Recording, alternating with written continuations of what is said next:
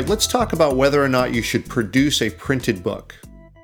Now, of course, the short answer is it depends on your specific situation, but let's go over the things that you might need to think about in making this decision.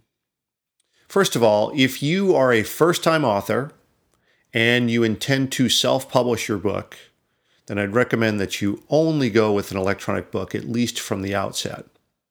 And the reason is really because once you start to produce a product, a physical product, one, that's a cost and maybe not an investment, depending on your case. And also, it just changes the success timeline. You now are carrying inventory, you're having to manage that, and you don't yet know whether this is going to be successful or not. So I'd recommend sticking with electronic books, and remember, think of this like a business. Suppose within 6, 8, 12 months, you're able to start earning some money with this from the sales of the electronic book. Now maybe you have enough money to invest in a printed product or a publicist or an awareness campaign, some marketing help, some social help.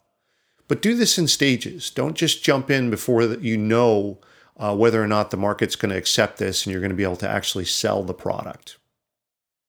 Now, of course, this might change if you are already engaged in speaking gigs, for instance, where you might like to have a physical product, something as either a giveaway or something that you're going to sell or sign at specific events. Great. Then that might change your decision.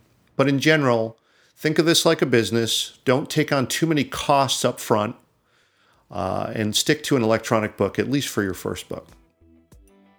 So hope that you found this to be helpful. There's more articles for authors on my website at michaelbosey.com, and thank you for listening.